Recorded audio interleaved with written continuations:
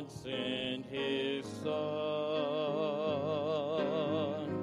They called Him Jesus. He came to love, heal, and forgive. He lived and died to buy my pardon. An empty grave is there to prove my Savior lives. Because He lives, I can face tomorrow. Because He lives, all fear is gone. Because I know He holds the future, and life is worth the living just because He lives. How sweet to hold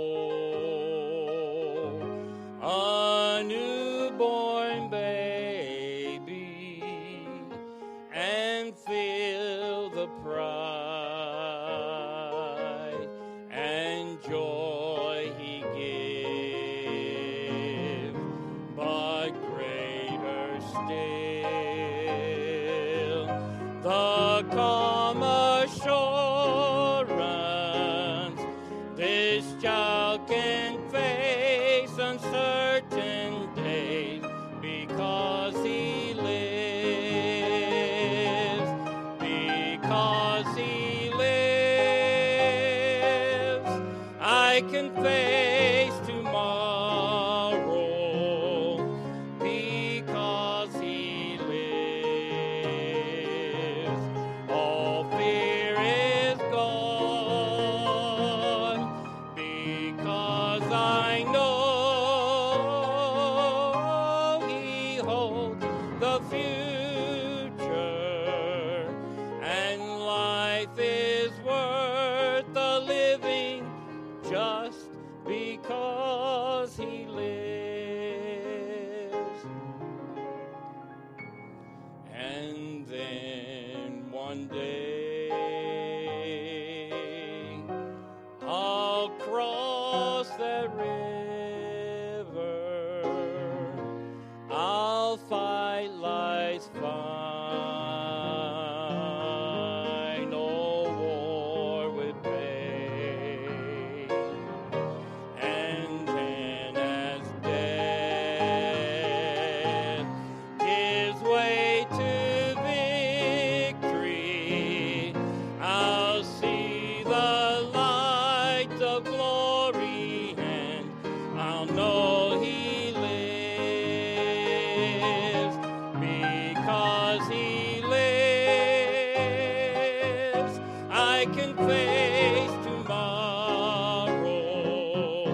Because He lives, all fear is gone.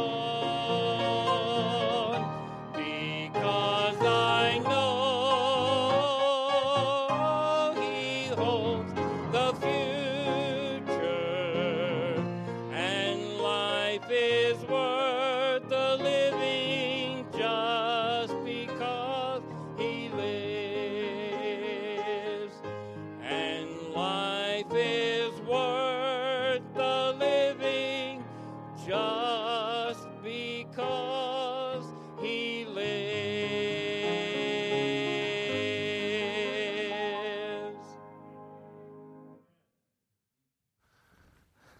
Praise the Lord, He lives. Amen?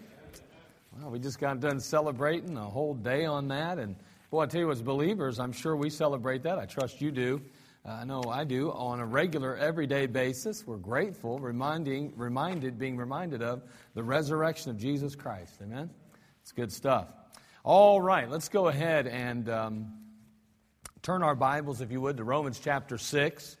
Romans chapter 6. We're going to begin in verse 6. Just take a look at a couple of verses here, and then we'll go from there. Romans chapter 6. Well, we got our couples, or our marriage retreat coming up, and boy, that's big. And so that'll be this weekend, and you be praying about all of that, and trust that the Lord will meet needs there along the way. And it's always a great opportunity for couples to not only get away, but to be reminded of the need to work at their marriage. And so we'll be looking forward to that opportunity this weekend. A little bit different than normal. I'll be speaking there, and that may or may not excite you. But either way, it is how it is. And I can honestly tell you this. I think in 24 years of pastoring Community Baptist Temple, I preached at one fellowship, and now I'm doing this.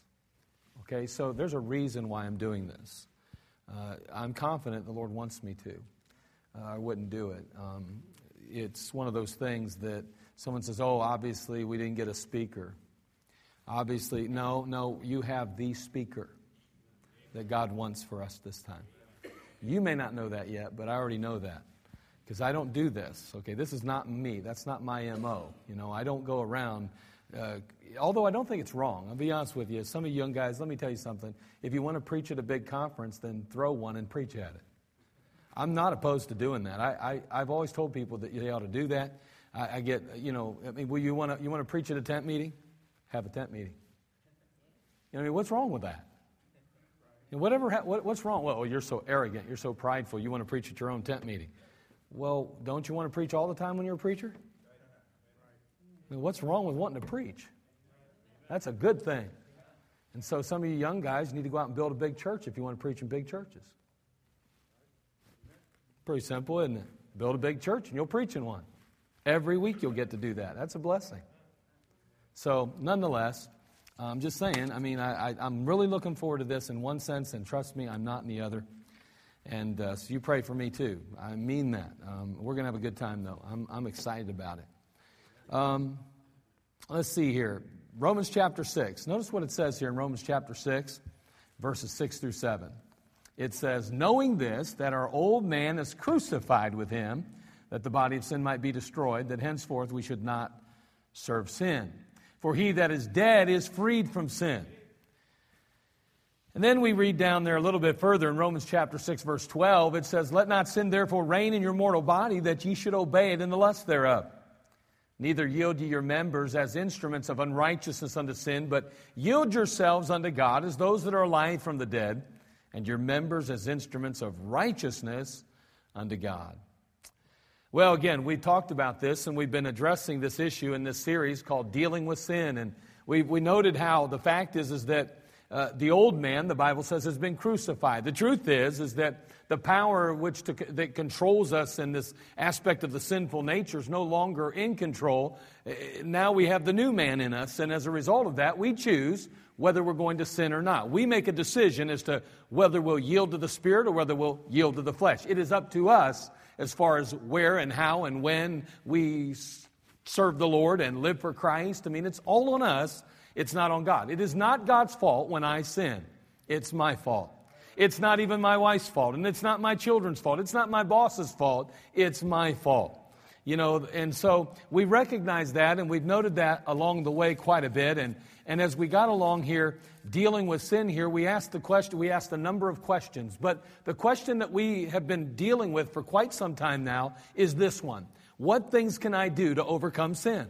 Now, if indeed we don't have to sin, if the truth is, and as we noted, the case is, that we can overcome sin in our life, we can be victorious in our Christian walk in life, then how in the world do we do that? How do we overcome sin? That's a great question. And so we noted a couple of things. We said, first of all, you must accept responsibility for your sin.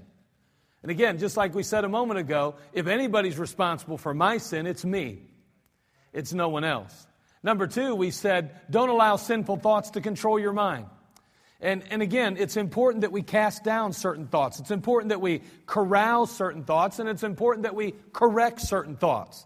Because the way we think ultimately affects how we feel, and the way we feel affects how we live. And so that's all so vital and so important. And then we said, don't make provision for the flesh. And the passage that we utilized was James chapter 4, verse 7, when it says, submit yourselves therefore to God, resist the devil, and he'll flee from you. And we said the bottom line is, before we're going to ever be able to resist the devil, we have to submit ourselves to God. And so we don't want to put ourselves in a position where we're ultimately going to be making provision for the flesh and that kind of thing. We need to be extremely careful that we resist, extremely careful that we flee, and as we said, probably the best thing we could do, avoid. And then we said we need to realize that you're dead to sin in Jesus Christ. And that's kind of where we had that little illustration of how we had fact, and then we had faith following fact, and then we had feeling following faith. So we had the facts here, and the facts, of course, are found in the Word of God, the promises of God, the truths of God, and that you can't change that. Those are facts. The Bible says, "Thy word is truth." And so the Word is truth. It is true and it's fact, and it's proven, it's tested according to Psalm 18, verse 30. And so we have these facts. We have the Word of God, and so we know that to be the case. And one of the facts is obviously that we're dead in Christ, to sin in Christ Jesus. We know that to be the case. And then we by faith follow that. We keep our eyes on the facts. We keep our eyes on the truth. We don't allow ourselves to be misdirected or to be distracted from the facts of the Word of God. But the moment we turn and stop following fact and we look at feeling, we fall overboard, so to speak. Well, those feelings are so deceiving. So deceiving. And so we noted that, and we talked a little bit about that, and we took some time to realize that. And boy, we have to just reckon some things to be so, the Bible says. Reckon them to be so. In Romans 6:11, for by faith, but it says, likewise, reckon ye also yourselves to be dead indeed unto sin. And so we moved along from there, and we said, all right, how can I overcome sin? How can I get victory over the flesh? Well, judge yourself in sin. Judge yourself in sin. Well, we said this process of self-judgment appears to be pretty beneficial. First of all, it's beneficial because we avoid the judgment of God in that sense. Again, we understand that as believers, we're not going to stand before God at the great white throne. We get that. We understand all that. But we still have to give an answer and an account for how we live our lives and so forth. And we don't want God coming down on us even in this life because, like we said, when we judge ourselves, we avoid chastening. That's a wonderful thing. Now, we got to do our best, as we said, to view our thoughts, our deeds, and our actions through the lens of Scripture. And the fact is, as we noted, that when we automatically we start to judge ourselves based on the world and others, and I look at you and you look at me, and pretty soon, there's very little that's off limits to us. If I'm the standard, or if I judge myself based on my own standard, or I look at you and your life, I can pretty much justify about anything in mine. And so we have to view our thoughts, our deeds, and actions through the lens of Scripture, or we're going to be off track pretty quick. And then we said, finally, confess your sins to God. And we spent a little time on that. If we confess our sins, He is faithful and just to forgive us our sins and to cleanse us from all unrighteousness. And here's where we ended up, though, before it was over with. We said, he that covereth his sin shall not prosper, but whosoever confesseth and forsaketh them shall have mercy. So who's the winner then? The winner's the one who confesses and forsakes, we said. Because that's the one who will have mercy in the end. That's the one who won't get what they deserve. And we know what we really deserve. And so tonight I want to touch on this topic, this theme. How are we going to overcome sin? How can we get victory in our Christian life or over the flesh? Hide God's Word in your heart to battle sin. Hide God's Word in your heart to battle sin. With that said, let's have a word of prayer. Father, we come to you. Lord, I know, Father, that just saying that statement, there probably were a number of folks that said, oh, I've heard this a million times. And Lord, you know what we have. I'm not even going to dispute it. But Lord, how often do we need reminded of truth? How often do we need our hearts encouraged by it? Father, how often do we fail you in spite of the fact that we know the truth? Father, help us, Lord, just to, at this point, set aside our pride and ourself and simply say, you know what, Lord, if you want to show me something tonight, I want to hear it and I want to learn it. And Father, I know many of these are so faithful and they've heard the cliches, they've heard the little sayings and the short, snappy things and all of that. But Lord, tonight, may your Holy Spirit speak to us and do a work in our lives. May we not waste our time, nor yours tonight. And Lord, may every one of us leave here, Father, encouraged from the Word of God and better for having come. Lord, especially me. Thank you for it. In Christ's name, amen. So we're going to talk about this, hide God's Word in your heart to battle sin. Now, if I said to you, how many of you have ever heard that truth? Would you raise your hand? Let me see it. Yeah, of course you have. We've all heard that 1,000,000 times. We have, haven't we? Now, I want to ask you a question. How much Scripture have you hid in your heart in the last month? Proof positive that what we know doesn't always affect what we do. So now let's go ahead and talk about this a little bit. Psalm chapter 119, verse 9. Notice what the Bible says. And again, it is a definitive passage, I guess, on this issue. Notice in the book of Psalm chapter 119, verse 9. Notice what the psalmist says. He says, wherewithal shall a young man cleanse his way? By taking heed thereto according to thy word.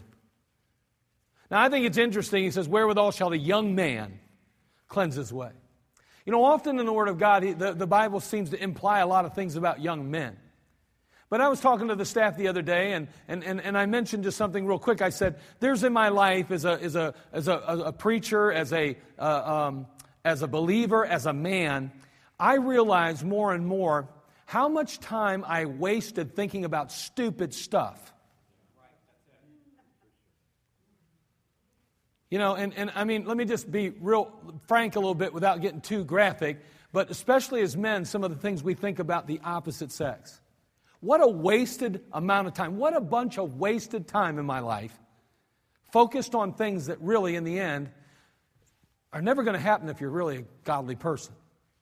You think the stupidest things. I wonder if she thinks I'm good looking. I wonder if she likes how, I wonder if but even before you're married, everything's about girls. Everything's about girls. Everything's about girls. Well, was that a waste of time? I mean, I'm not trying to be critical of, all that stuff, but the truth is that all along, God was in control of that thing. But boy, somehow I thought I had to be in control of it all. And so I spent so much time worrying about my future, worrying about what was going to happen, worrying about who I was going to be with, worrying about whether somebody thought I was this or thought I was that, or how they perceived me or how they viewed me. Oh, wow, what a waste of time. Young people waste a lot of time worrying about what everybody thinks. But you know what? Sadly enough, many times we do too as older people. We waste our time thinking about things that don't matter. And I like when he says, wherewithal shall a young man cleanse his way? Man, if anybody's going to have a problem staying pure, if anybody's going to have a problem staying on the right track, it's going to be a young man, especially in the culture in which we live. And God knows this, and from the very beginning He understood that young men really struggle with things, maybe even more so than older men at times, because hopefully, as older men, we've made some progress along the way, and we recognize some truths in the Word of God, and we've applied some principles in our life, and we've overcome some things. He says, wherewithal shall a young man cleanse his way? By taking heed according to thy word. See, as an older man, we should not have to hear this again. We should be doing it. We shouldn't have to say, well, how shall an older man cleanse his way? Shouldn't have to. We should already be doing it. So how shall a young man cleanse his way? By taking heed thereto according to thy word. Now that's just a little slant that I have there. Someone says, I don't read that in the Scriptures. That's called one of those inspirational applications. And there's a bunch of them in the Scriptures, by the way. Doesn't make them wrong just because I said it either. Well, you're just, you don't know what you're talking about. I think I have a little experience with this. First of all, I'm 55 years old now, as you all made sure I knew. Made sure I knew it. I got a big picture now in my office with a big 55 behind me.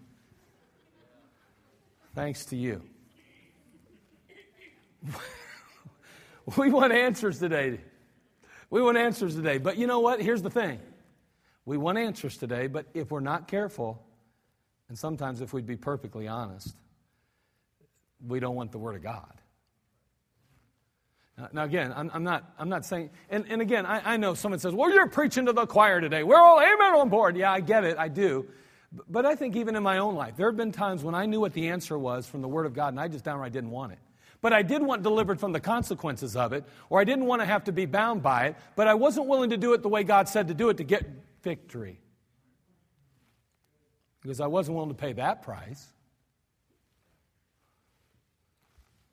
We want solutions to our problems as long as we can overcome them without God and His Word often. One danger in counseling is that, we're so desperate to try to help people overcome a particular problem that we really fail to address the real root problem. And that's a damaged or missing relationship with Jesus Christ. Every problem we have in this life is rooted in a spiritual problem. I know we don't like to talk because that's too simple. And I get a little fed up reading some of these books about some of these men writing all these books. And the first thing they want to say is they want to go back to some preacher back in the 1970s who was a fundamental Baptist and talk about how all they said was, oh, you need help, just pray about it. Oh, what idiot says that today? I've never met a preacher yet that somebody comes to their office and says, I got this problem. And they go, just pray about it, brother. I've never met that guy. But they write about it all the time in the Bible, in the books. Because somehow, only the new evangelicals have compassion. Only the new evangelicals really know how to overcome problems in lives because Baptists are too simple-minded and we just have to send people, just go soul winning, brother. Go soul winning and it'll fix every problem in your life. Read the Bible and pray. You'll be fine. That's exactly what I read in some of them stupid books. You say, yeah, I'm fed up with it. I've been reading too many books lately because of this stupid media fast.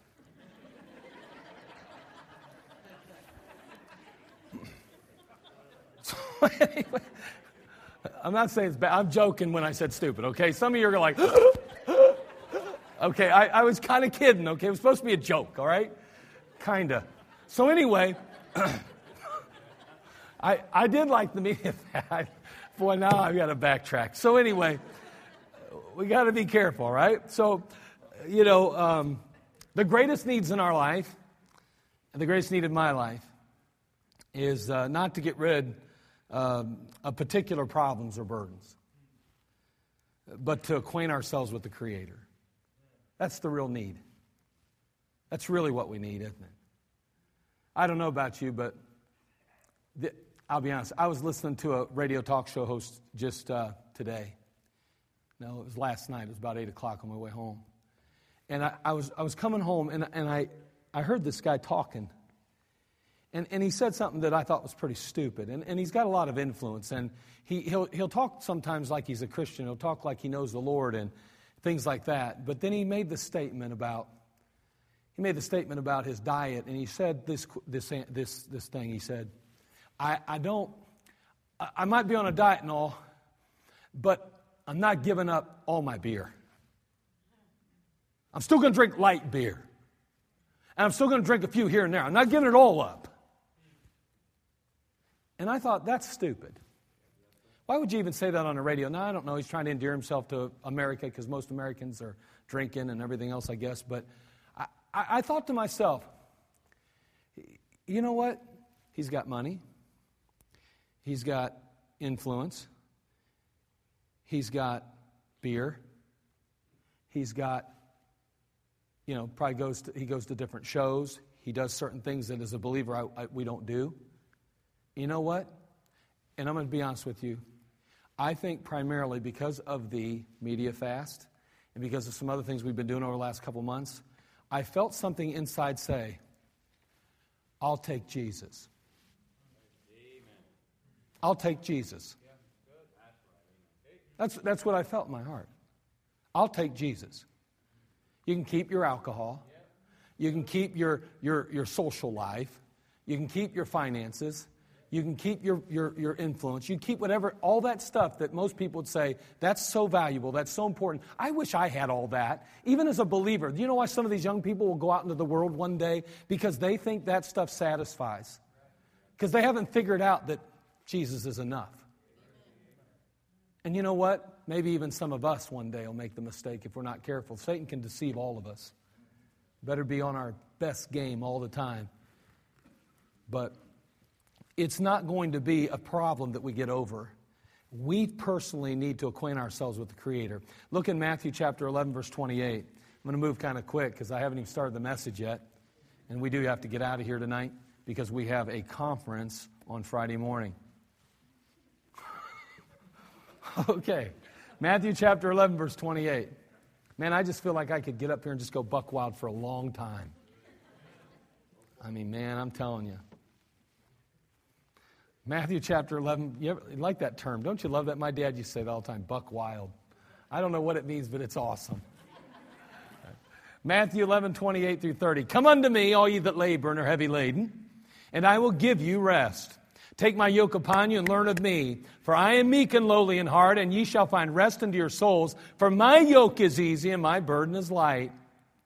You know, there is no one more weary, no one more heavy laden than someone weighed down with sin and guilt. There isn't. There's just nobody. Now, you might have been there before in your life. I know I have been in my life where sin and guilt have seemed to weigh me down so much that, man, I mean to tell you, I'll lay in bed at night, I'm just sick. It weighs you down. Now, I want you to see how David, the great psalmist, and the man after God's own heart, mind you, described this condition. Look in Psalm chapter 51, verse 1 now. Because he's in a position where he has committed sin. He's in a position where he's made some grave errors with his walk with God. And notice what he does. I mean, we have this passage. The Lord's telling us, come unto me, all you that labor and are heavy laden. I'll give you rest. Boy, this is a picture of somebody that is desperate for God's rest. This is somebody who the burden of sin is weighing them down. And he's saying, you just come to me. You come to me. You want answers. You want solutions. You want victory. You come to me. Notice what he says. David, the great psalmist in Psalm 51, to the chief musician, a psalm of David, when Nathan, the prophet, came unto him after he had gone into Bathsheba. Have mercy upon me, O God, according to thy loving kindness, according to the multitude of thy tender mercies, blot out my transgressions. Blot out my transgressions. And this guy is weighed down with sin. He recognizes his transgressions. He sees himself burdened with sin. In Psalm 51:8, look there. Make me to hear joy and gladness, he says. That the bones which thou hast broken may rejoice. Make me to hear joy and gladness, that the bones which thou hast broken may rejoice. I mean, he is not only burdened down with sin, but he is miserable and he is broken. Now, you want to know why we struggle so much to come to Christ with our sin? Because we're not nearly as burdened down and broken from them as we ought to be. I don't know about you, but when I've had real needs in my life, and I mean real needs in my life, I've been hesitant to turn to people. I'm not one to turn to people to do things. I don't like to ask for help. I don't want anybody to come to my aid in a sense. But there have been a few times in my life when I've been burdened down. I've been really broken. And I'll tell you one thing. I wanted someone to help me. Now, for us as believers, that someone ought to be Jesus Christ. Notice he says in chapter 51 again, verse 12, not only is he weighed down with sin, but he's miserable and broken, yes. But here he says, restore unto me the joy of thy salvation and uphold me with thy free spirit. I mean, this psalmist, David, he has lost the joy of unbroken fellowship with God. He has no joy in his life. When we're burdened down with sin, when we are miserable in our condition, we have no joy. You know, we look at people in Christian faith, some of the young people especially, and maybe even some of the older ones, and we watch them slip away from church, and we watch them go back into their old ways. We see them put on the dress of the world. We see them listen to the music of the world. We see them watching the movies of the world, and we listen to them going out and enjoying the entertainment of the world. And we say to ourselves down deep, man, I wish I could do that. It looks like they're having a good time, and I bet they are, while we're still stuck here singing Amazing Grace. Sadly, that's where it ends sometimes. I mean, it's not real noticeable maybe. We don't go around saying it outwardly, but inwardly, we kind of long that we could have the freedom they have, that we could enjoy that freedom in our own life, that we could express ourselves openly and be ourselves the way we are. You mean your Adamic self, not your Christ self. You know, in a sense, believers are Heckle and Jekyll. You know what I mean? I mean, we've got this old flesh hanging on us, but we also got the new man. And boy, if you're not careful, that old man can start to take over. And I don't care how much you go to church, how much you even read your Bible, just reading your Bible is not going to fix the problems. You can be tempted to kind of lean toward the flesh side. And the world starts to look good when you're leaning that way. You're like Eutychus sitting up in that window. I mean, the preaching's going on, but you're leaning, and out you go. Look how it ended for him. You say it ended pretty good. Yeah, after he got raised from the dead. Because that's what you'll need to do when you fall that way. Spiritually, you'll be dead, and you'll have to be resurrected all over again in a sense. Now, I know I'm not talking about your salvation, so don't get too bent out of shape, but just in a, application matter there.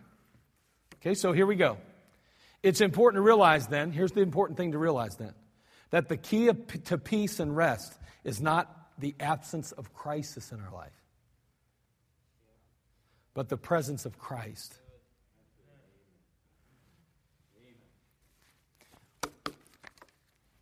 Mom and dads, grandma and grandpas, what are we teaching our children when we fall apart in the midst of crisis? What do we teach them? What do we do when we have a loss in the family and we just can't function anymore? I mean, what happens when our finances crumble and that we lose the job and next thing you know, everything that we said God could do, He can't anymore? The crisis just overwhelms us and it buries us. And we start to say things, do things, and be a little different than we used to be. And they recognize the pressure and the burden that we're under. And we don't turn where we ought to and get the strength we need. Instead, we turn everywhere else and we still end up in crisis. What's that teaching our kids? Honestly, it's as simple as this, isn't it? I'm going to nail this nail in, and I'm hitting it with a hammer. I hit my thumb, and I go, "Oh!" And I start going, blankety blank, blank, blank, blank, blankety blank, blank, blank, blank, blank. What did I just teach my kids? That when you hit your thumb and you get hurt, you cuss. That's what you just taught them. That's how you handle it. When you hit yourself and you hurt yourself, or whenever you have pain, you cuss, that's the way you deal with it. That's what you just taught them. You say, I didn't teach them that. I didn't mean to. It doesn't matter what you mean to do. You go ahead and hit yourself and you go, "Oh, man! Oh, oh, oh, oh, oh, oh, oh, oh!" You know what you just taught them? When you get really hurt, you go, "Oh!" That's what you taught them. Now, that's a lot different than going blankety blank, blank, blank, blankety blank.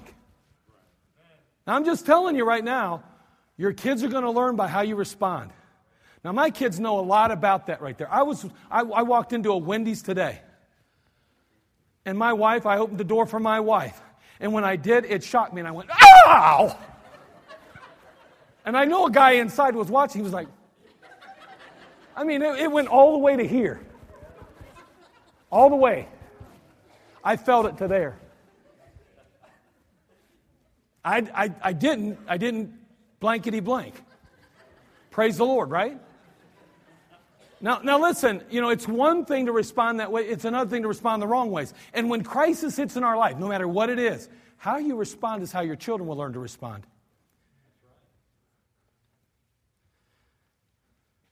It's a reality, and it's a sad reality, that in many homes, when a child is lost, the marriage goes downhill and ultimately ends.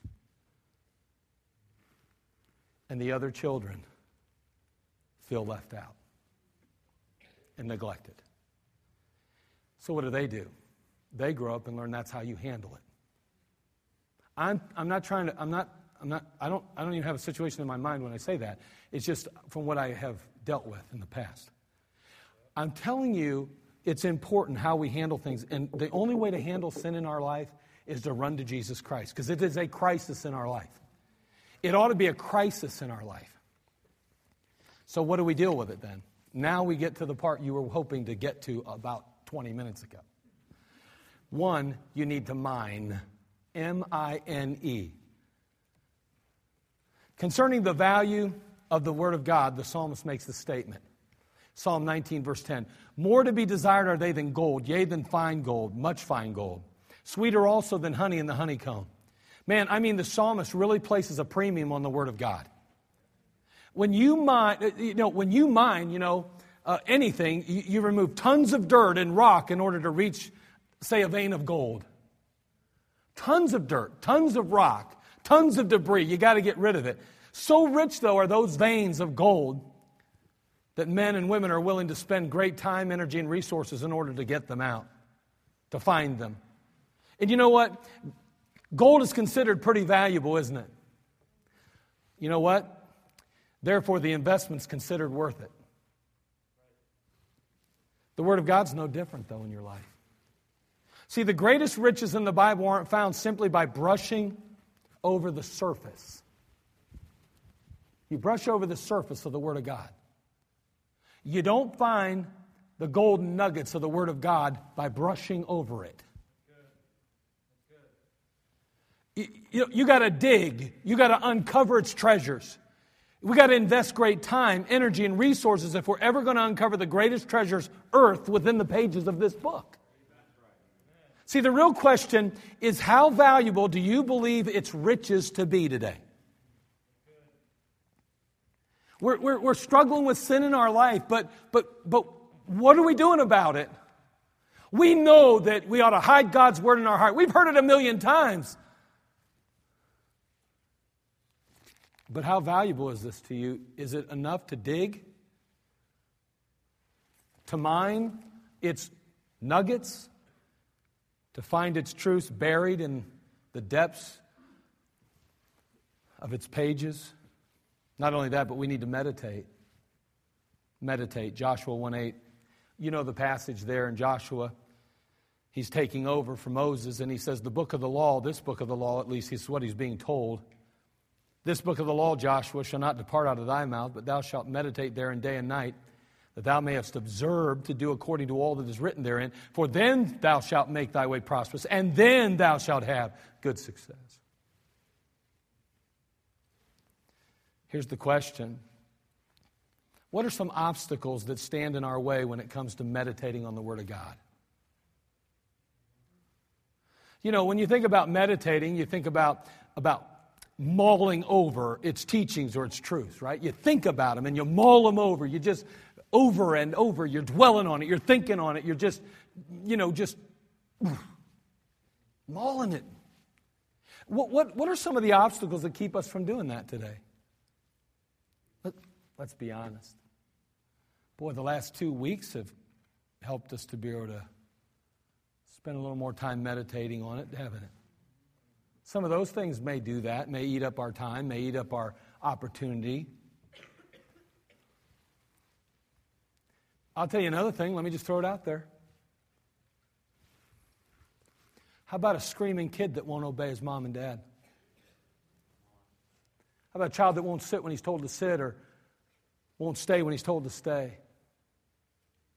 Oh, that'll steal your opportunity to meditate on the Word as a mother, for sure, won't it? Oh, what about that baby that won't take a nap and, well, you just don't feel right about leaving it cry for a while to teach it that it's anti-productive to throw fits and tantrums and to be selfish like that. So instead, you allow that child. You allow that child to dictate. And you never find time to meditate because you're constantly, continually under the gun in chaos and confusion. That's just a couple thoughts. How about memorize? So we need to mind the Word. We need to meditate on it. We need to memorize it. And this is where we get to the passage we talked about earlier. Thy word have I hid in mine heart that I might not sin against it. You know, it's not a question of are you in the Word, but is the Word in you?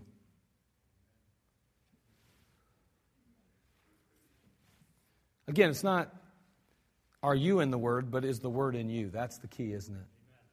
That's the truth with me, too. It's been said sin will keep you from the Bible, or the Bible will keep you from sin. Here's another question. The psalmist used memorization to assist him in overcoming sin. I mean, I got to believe he did. He said that he meditated on it. We know that in other scriptures, but then also he hid it in his heart. So the psalmist used memorization to assist him in overcoming sin. Here's the question. What keeps us, you and I, from doing the same? What keeps you from doing it? Well, I'm old now. I can't remember like I used to. How many people are over the age of 50 in here? Yeah, put them down. Guess what? We're all in the same boat. I don't remember like I used to. So is that my excuse? Oh, wait a second. Do I remember my phone number? Not really. I have to look it up on my phone. That's true. Do I remember how much money I have in my bank? To some degree, my retirement fund? Do I remember what football team is playing this weekend or this week? Do I remember who won the Super Bowl? Do I remember who played in the final? Do I know who's on my whatever, this or that? You know what I'm saying? We know things all the time. We learn things all the time. The question is, what keeps us from memorizing? Okay, you may not be able to remember like you used to, but you still can. You say, well, I used to be able to memorize all these verses. Well, then you could memorize one maybe. What keeps us from doing it? Young people, what keeps you from doing it? That's right, you're so busy. You got so much responsibility right now. Man, between school and eating, who in the world has time, right? You know what I'm saying? I mean, come on, let's be real, guys. I mean, we got enough time. We got plenty of time. We got to close, but we make all these excuses, and yet sin continues to reign in our life. We know the verse, we know what it says, but we really don't believe it. I've memorized a few verses, preacher, and I've tried to meditate on the Word. It never helped me. Yeah, God's a liar. Word of God's not true. You proved him wrong. That's being a good Christian. It's funny when we start to think we know more about God and His Word than He does. Let's be careful that we don't fall into that trap. We need to learn to hide God's Word in our heart. Why don't we take a verse, an area that we're struggling with, whether it's our tongue or our thought life, or whether it's an action that we commit, or whether it's an attitude that we possess, and why don't we find a verse that addresses that issue specifically and literally not only put our finger on it, but then take it off the pages and put it in our mind and our heart. And every time, whether it works or not in a sense, every time we are tempted to think that way or to act that way, or we do act that way, respond that way, we take that verse and we say it 5 times in our mind. Boy, because how you think will eventually determine how you feel, and how you feel will ultimately determine how you live. Think on these things. Father, we come to you. We thank you again, Lord, for the opportunity that we've had, Lord, just to gather here today. And